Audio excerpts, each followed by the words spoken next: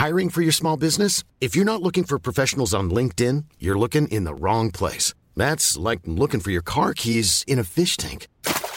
LinkedIn helps you hire professionals you can't find anywhere else, even those who aren't actively searching for a new job but might be open to the perfect role. In a given month, over 70% of LinkedIn users don't even visit other leading job sites. So start looking in the right place. With LinkedIn, you can hire professionals like a professional. Post your free job on linkedin.com/people today. This is episode 59 on the Merry Biz podcast with Mark Manson. Welcome to Merry Biz. Get inspired to live your best life and learn what it takes to create an epic business from the world's most amazing entrepreneurs. We're your hosts, Emma and Carla Pappas. Let's get our Merry Biz on.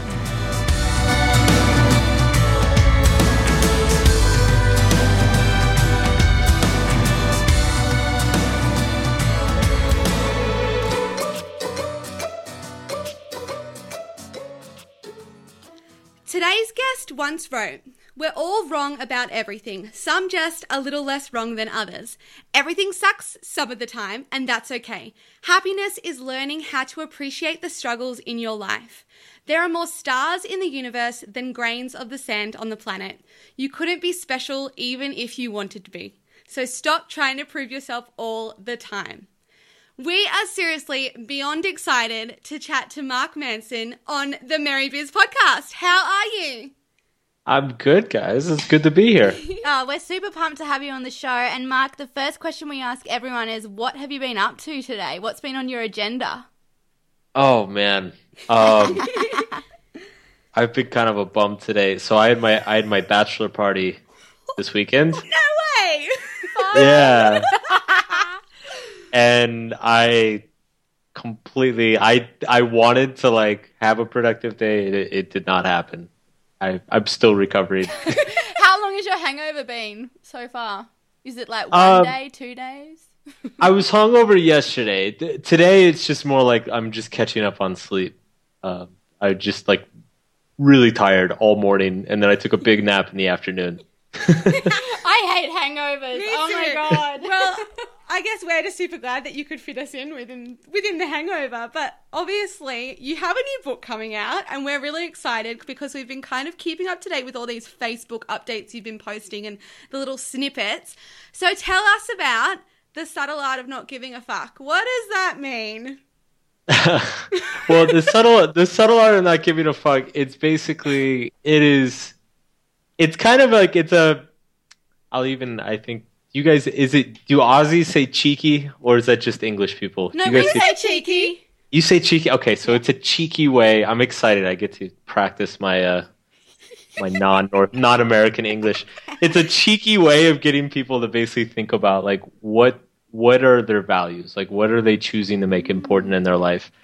Basically, the idea is that we all have to give a fuck about something. Mm-hmm. And what we end up giving a fuck about determines our motivations and our goals and ultimately our happiness.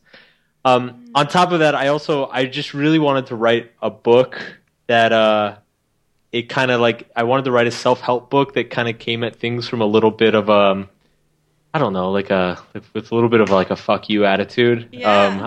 I'm not really into like all the like positivity, let's all group hug, kumbaya type of stuff. So I wanted to write a book that has more of like that kind of like in your face edginess to it. Yeah. Oh my gosh. I love it so much. I mean, like, we reread that post that you wrote, like, when was it, in 2015, titled the same title.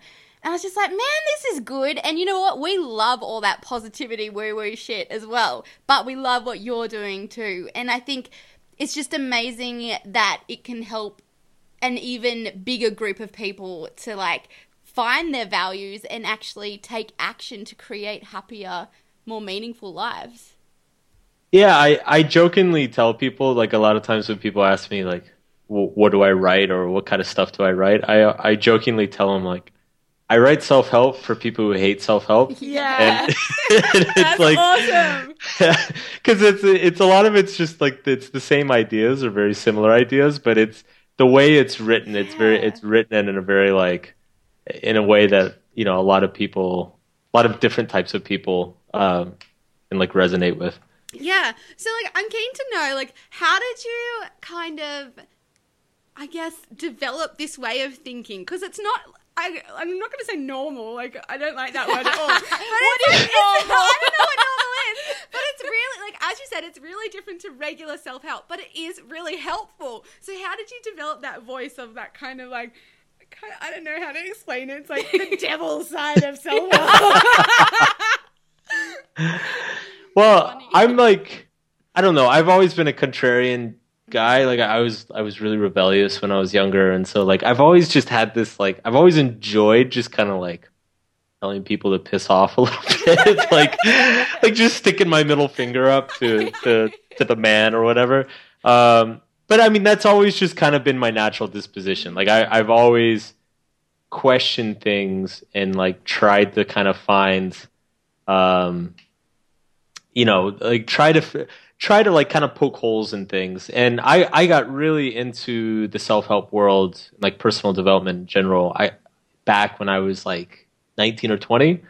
And so I spent a lot of time in that world and I got a lot of amazing things out of it. But by the time I kind of got to my late 20s and I had a business of my own, I started to feel like there were certain things in it that I wasn't crazy about. And so I wanted to write or create a style of personal development that I felt maybe didn't fall into some of the same traps I see in other parts of the industry, or maybe describe things in perhaps like a little bit more of a realistic way for some people. So I kind of just ended up getting this like very, you know, when you combine those two things, like that side of my personality and then that kind of like, I guess, business goal or like writing goal, you end up with a lot of F-bombs.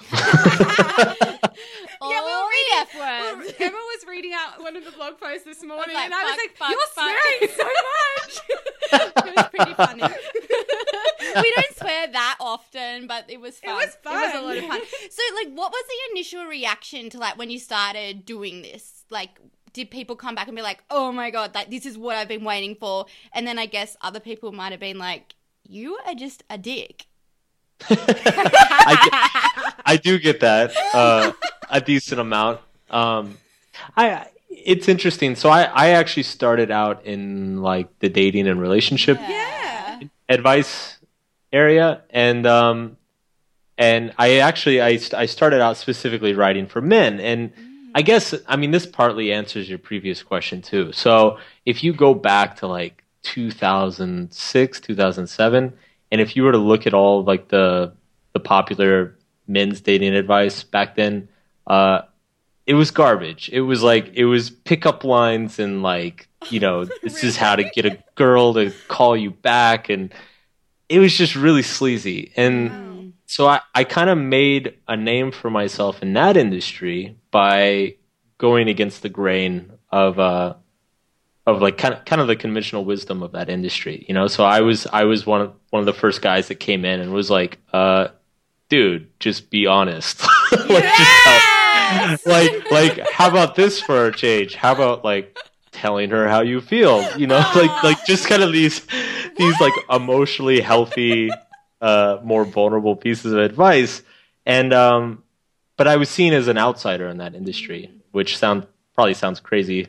And so I kind of, I mean, that's kind of always been my bread and butter. And then when I decided I kind of wanted to move on from the dating and relationship space and move into the self-help world, I've kind of taken a little bit of the same position within the industry of like, all right, there's a lot of good stuff there, but like, let's bring everybody back down to earth and be a little bit realistic sometimes. And like, let's not mince words. Like sometimes things sucks. Like sometimes life really sucks. And that's just part of being human. That's just part of being alive. And the trick is not to make everything great all the time. The trick is actually to simply become more comfortable at the suckage when it happens. I like that. That's so good. I think, like, I've actually been reading stuff about this just this week, like, with Joseph Campbell.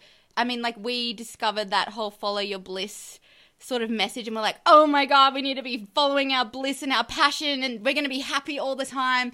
And then it's like, actually, no, you're not happy all the time, even when you're doing stuff you love. And I know I read that in one of your posts as well, that, you know, you're doing something you love every day, but 30% of the time it sucks.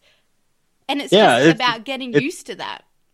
Yeah, it's like, it's everything is a drag at some point. Mm-hmm. And everything turns into a grind at some point. Like that newness and that excitement of like whatever project or business or job you have. At some point you're going to wake up and it's going to feel repetitive and it's going to feel a little bit boring and you're going to feel a little bit uninspired, unmotivated. Maybe you just got back from your bachelor party and like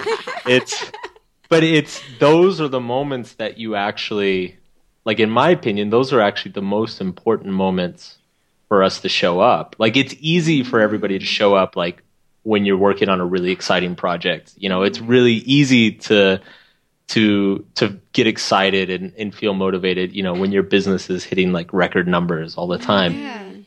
It's those days when it's not that like that's what determines things. And so I try very hard to speak very, very frankly about that. You know, like I don't want to sugarcoat it. I don't want to like say, you know, do like the turn your frown upside down and, you know, just whatever. Like it's like, no, like this sucks. This hurts. And let's talk about pain. And it's funny because like that can sound, that like sounds like what often happens when people find my stuff is like, maybe the first time they read it, it kind of bums them out. They're just like, they're like, God, this guy, like, what's his problem? Like somebody buy him a beer or something. But it's actually like, and I've experienced this in my own life, is that it becomes very liberating once you start to accept these things. Once you start to like embrace the negativity a little bit, that is actually like becomes very freeing because there's no longer this like pressure or expectation on yourself. I can't remember where I was reading that. Where you wrote this, was it the feedback loop? Like I read that post just recently, and I think it was something at the end where you talked about acceptance, and it just made so much sense. Yeah, it was. I have a line that, and it's from it. That's an excerpt from the first chapter of the book. It said, pursuing positive experience is, or I think it said, wanting more positive experience is itself a negative experience. Yes. And embracing a negative experience is itself a positive experience. Seriously, I read that out loud to Emma like 10 times. I was like, I don't get this. Like, what does it mean? And then I read it and read it and read it, and then I was like, oh my gosh, it was like this huge aha moment where I was just like, shit. All that, like everything you just said just then, I was like, oh God, that's good. That's good. Yeah, but let's talk about the feedback loop, because I thought that was an awesome post, excerpt from the book. What does it mean? Can you give us some examples of what people do every single day of going through this feedback loop? So I call it the feedback loop from hell, and it's basically... you are the devil! No, I'm kidding. Yes, and we all do it sometimes, but it's something that's kind of inherent in our brains. But what happens is like we'll feel a negative emotion, and then we'll judge that negative emotion. We'll like label that negative emotion as something bad. So, for instance, like let's say I feel really angry about something, and then I start getting angry at the fact that I'm so angry about something. So this makes me even angrier, and then I realize that I'm getting angry about being angry about something, and that makes me even more angry. And it just kind of like, it's this upward spiral that of like a negative emotion. And the way you kind of like short circuit that or cut that loop from feeding on itself is by not giving a fuck, is by deciding that just because you feel bad or feel something negative, it's not necessarily a bad thing.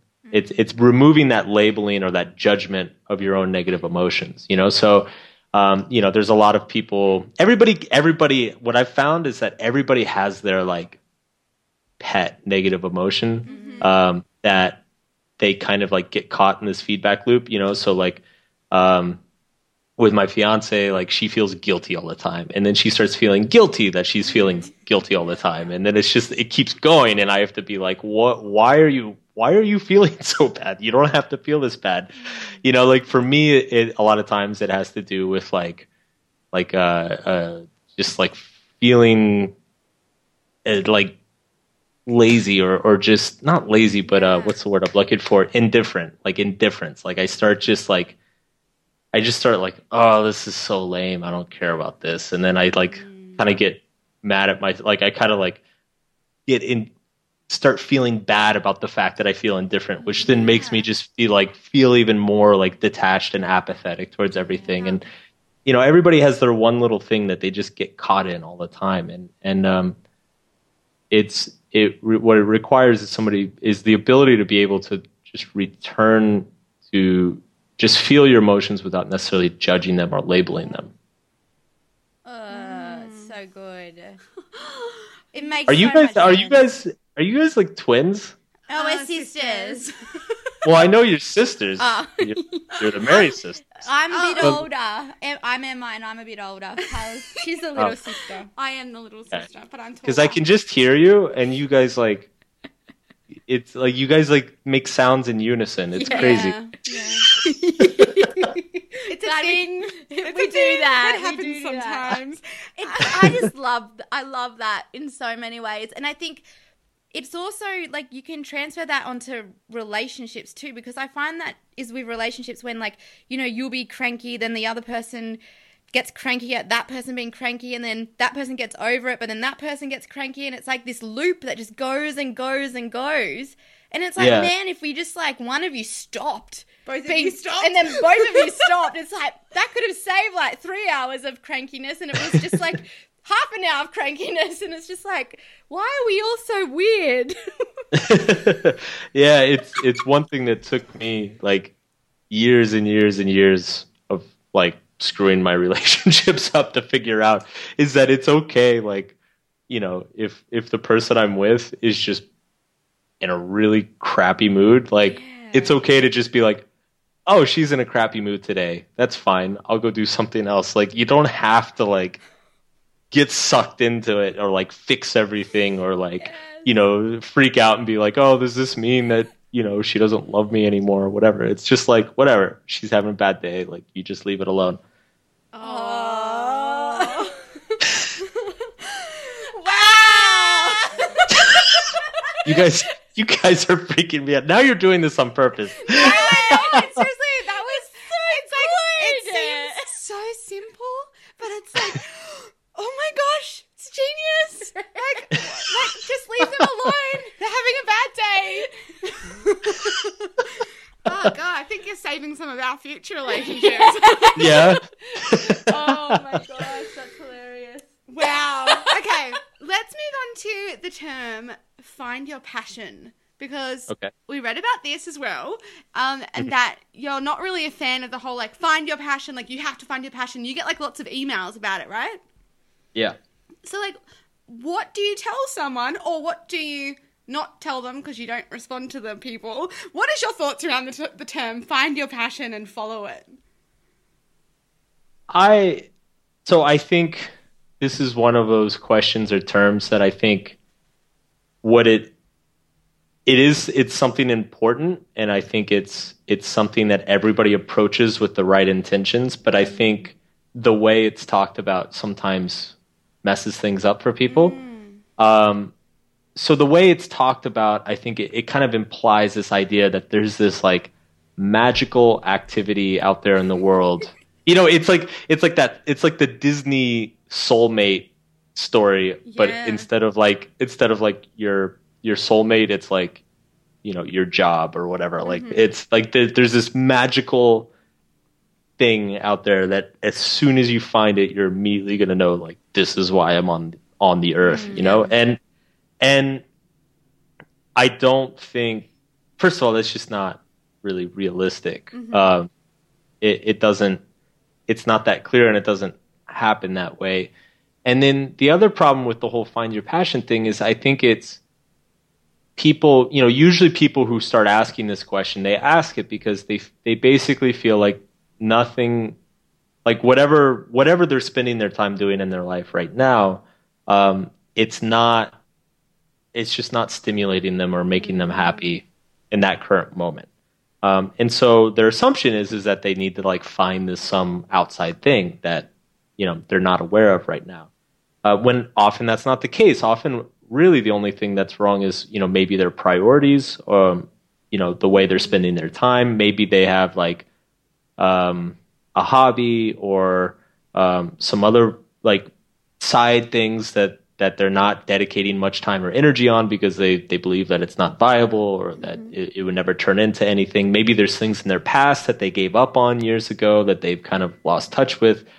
So the point I try to make in the article I wrote about it is to stop seeing it as like some thing that you have to go out and find, and just get back to simply paying attention to how things make you feel, and pay attention to what feels important to you in that moment. Like the kind of the explanation I use in the article, I say like, if you think back to when you're a kid, and you go on the playground, like no kid walks on the playground thinking like, I wonder what my favorite game is. Yeah. I wonder what will make me have the most fun with my recess time. Like the kid is just like, he just like runs around and starts doing stuff. And then eventually he does something, he or she does something that she's like, wow, this is great. And they just keep doing that. And like, there's none of this like higher level thought or like labeling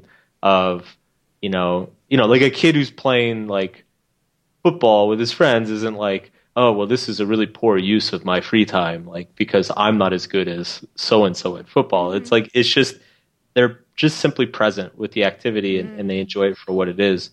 And so the advice I usually give people is just stop thinking of like it as some outside thing and just start paying attention to what you're doing in your life, like how things make you feel in your own life, and just try to maybe get back in touch or expand upon things that you've never given much credit before.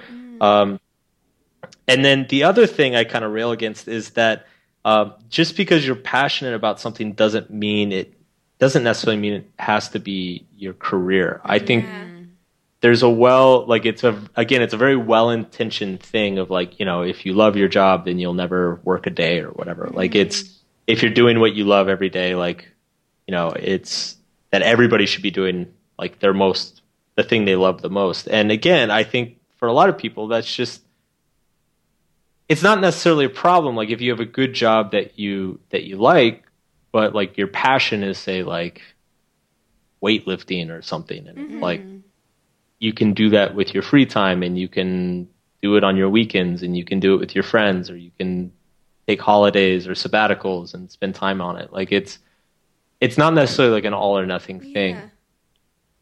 Oh, so good. Makes so much sense. And it's like then like giving yourself permission to be okay with that, or like accepting that that's okay, that like you don't need to do your passion as your job.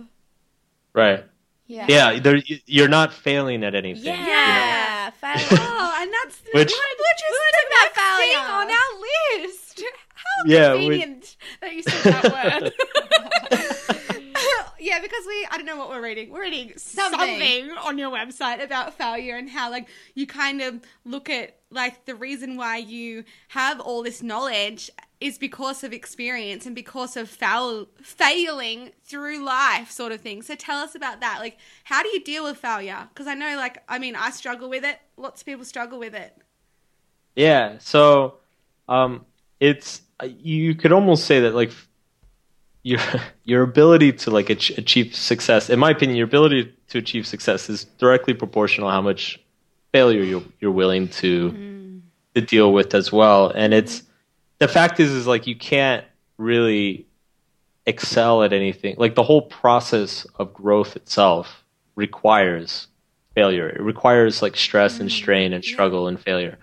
If you think about like, exercise, like the way you make a muscle grow, or the way you're able to run further, is you stress your body so that it adapts and grows back even stronger. And the same is true in, I believe, in every part of life. So in business, your success is going to be determined by the stress and the adversity that you put yourself in, and the things that you try and that they don't work. Like, those are the things that you learn from. Those are the lessons that you gain that will help you finally create the thing that will like be the big breakthrough for you. It's the same in personal relationships. I mean, the only way like a relationship can grow even deeper and more intimate is that you bump into those uncomfortable or really highly sensitive things or insecurities in both people, and you talk about them and you deal with them, and it's really uncomfortable, and sometimes people get upset and there's a lot of emotions that fly around, but then it's both people see that like, oh, well, just because like we got really upset and tears were shed and voices were raised, like we're still here and we still love each other. Like, that actually brings you even closer together than before. And so I feel like this dynamic really just takes place in all parts of life. Is that growth is just inherently an uncomfortable thing. It's a painful thing. And so it's not necessarily that you should go out and like try to fail at everything you do, because that's not really effective either. But it's something that you should never be aware of. Like, you should never avoid it. Like, one thing that I always try to ask myself in my own life is I say, okay, like, let's say this thing I want to do, like, let's say it fails spectacularly. Like, what would I gain from that failure? And the truth is that there's always things to gain. Like, you'll gain skills, you'll gain connections, you'll gain maturity, life experience, you'll gain all sorts of things. And I think when you start looking at failure in that sense, you start to realize that it's not anything to be afraid of. It's not anything to try to avoid or try to push away. So epic. I know.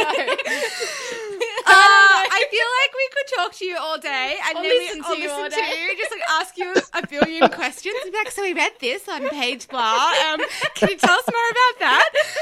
But we're almost out of time.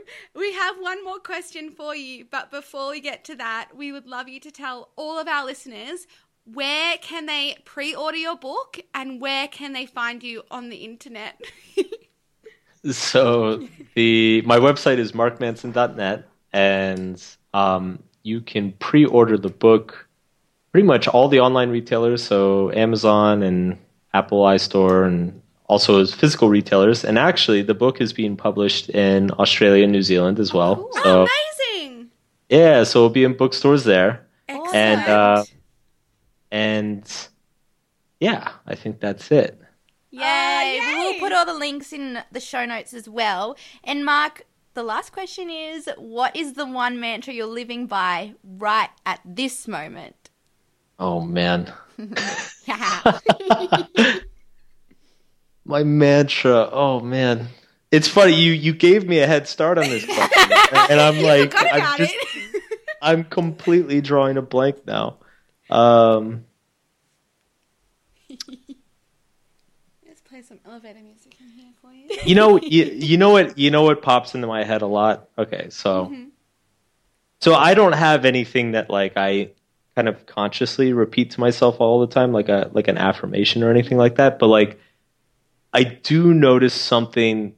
There is a phrase that, and I don't even know where it comes from or where I heard it, but whenever I'm dealing with like any sort of extreme in my life, like a very negative situation, or even, and also a very positive situation. I think this comes from, so I used to do like a lot of like Zen meditation. I think it comes from this.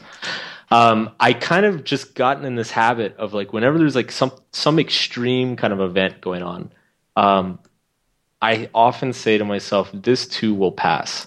And that's something, I'm pretty sure that's something that we were taught in the meditation classes, but it's great because when when something bad is happening, like when I'm really upset or like something's going wrong or I'm having a big fight, reminding myself that like helps calm me down, because it's like, you know, life goes on. You know, you've been through bad stuff before, like you're better for it. It's okay. And the kind of backwards thing that a lot of people don't think about is when you say it in those really amazing moments, is it helps keep you humble and grounded. It helps you remind yourself of like, hey, you're not quite as amazing as you think. So like, don't get full of yourself. Yeah. It's like, there's going to be another struggle tomorrow or one day in the future, and, you know, just be ready for it. So it helps keep me on like a nice kind of even keel, I feel. I love that so much. Yeah, you say that all the time. I say it all the good. time. It's a good Ah. one. Oh, well, Mark, we want to thank you so much for much. taking this time to speak with us and our listeners. I have to say that it has definitely been probably my all-time favorite podcast interview. Oh, thanks. Yeah, like, I'm just putting it out there. I've never said that to anybody before. We're so You don't say this to all grateful. your guests? No, and it's going to stay on the recording so everyone can know. It's been my favorite. But we're super grateful for your time, and yeah, just thank you so much. Yeah, thanks, guys. It's been great talking to you.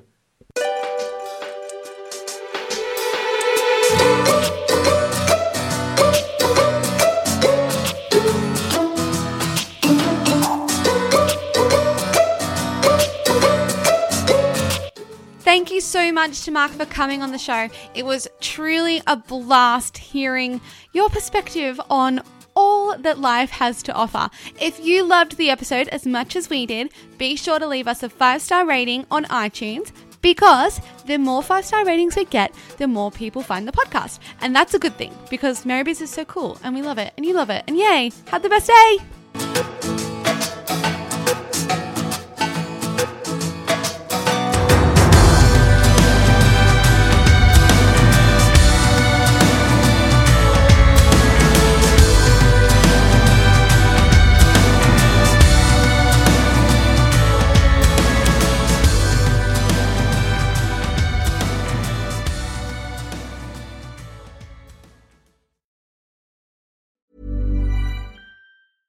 Imagine the softest sheets you've ever felt. Now imagine them getting even softer over time. That's what you'll feel with Boll & Branch's organic cotton sheets. In a recent customer survey, 96% replied that Boll & Branch sheets get softer with every wash. Start getting your best night's sleep in these sheets that get softer and softer for years to come. Try their sheets with a 30-night guarantee. Plus, get 15% off your first order at bollandbranch.com. Code BUTTERY. Exclusions apply. See site for details.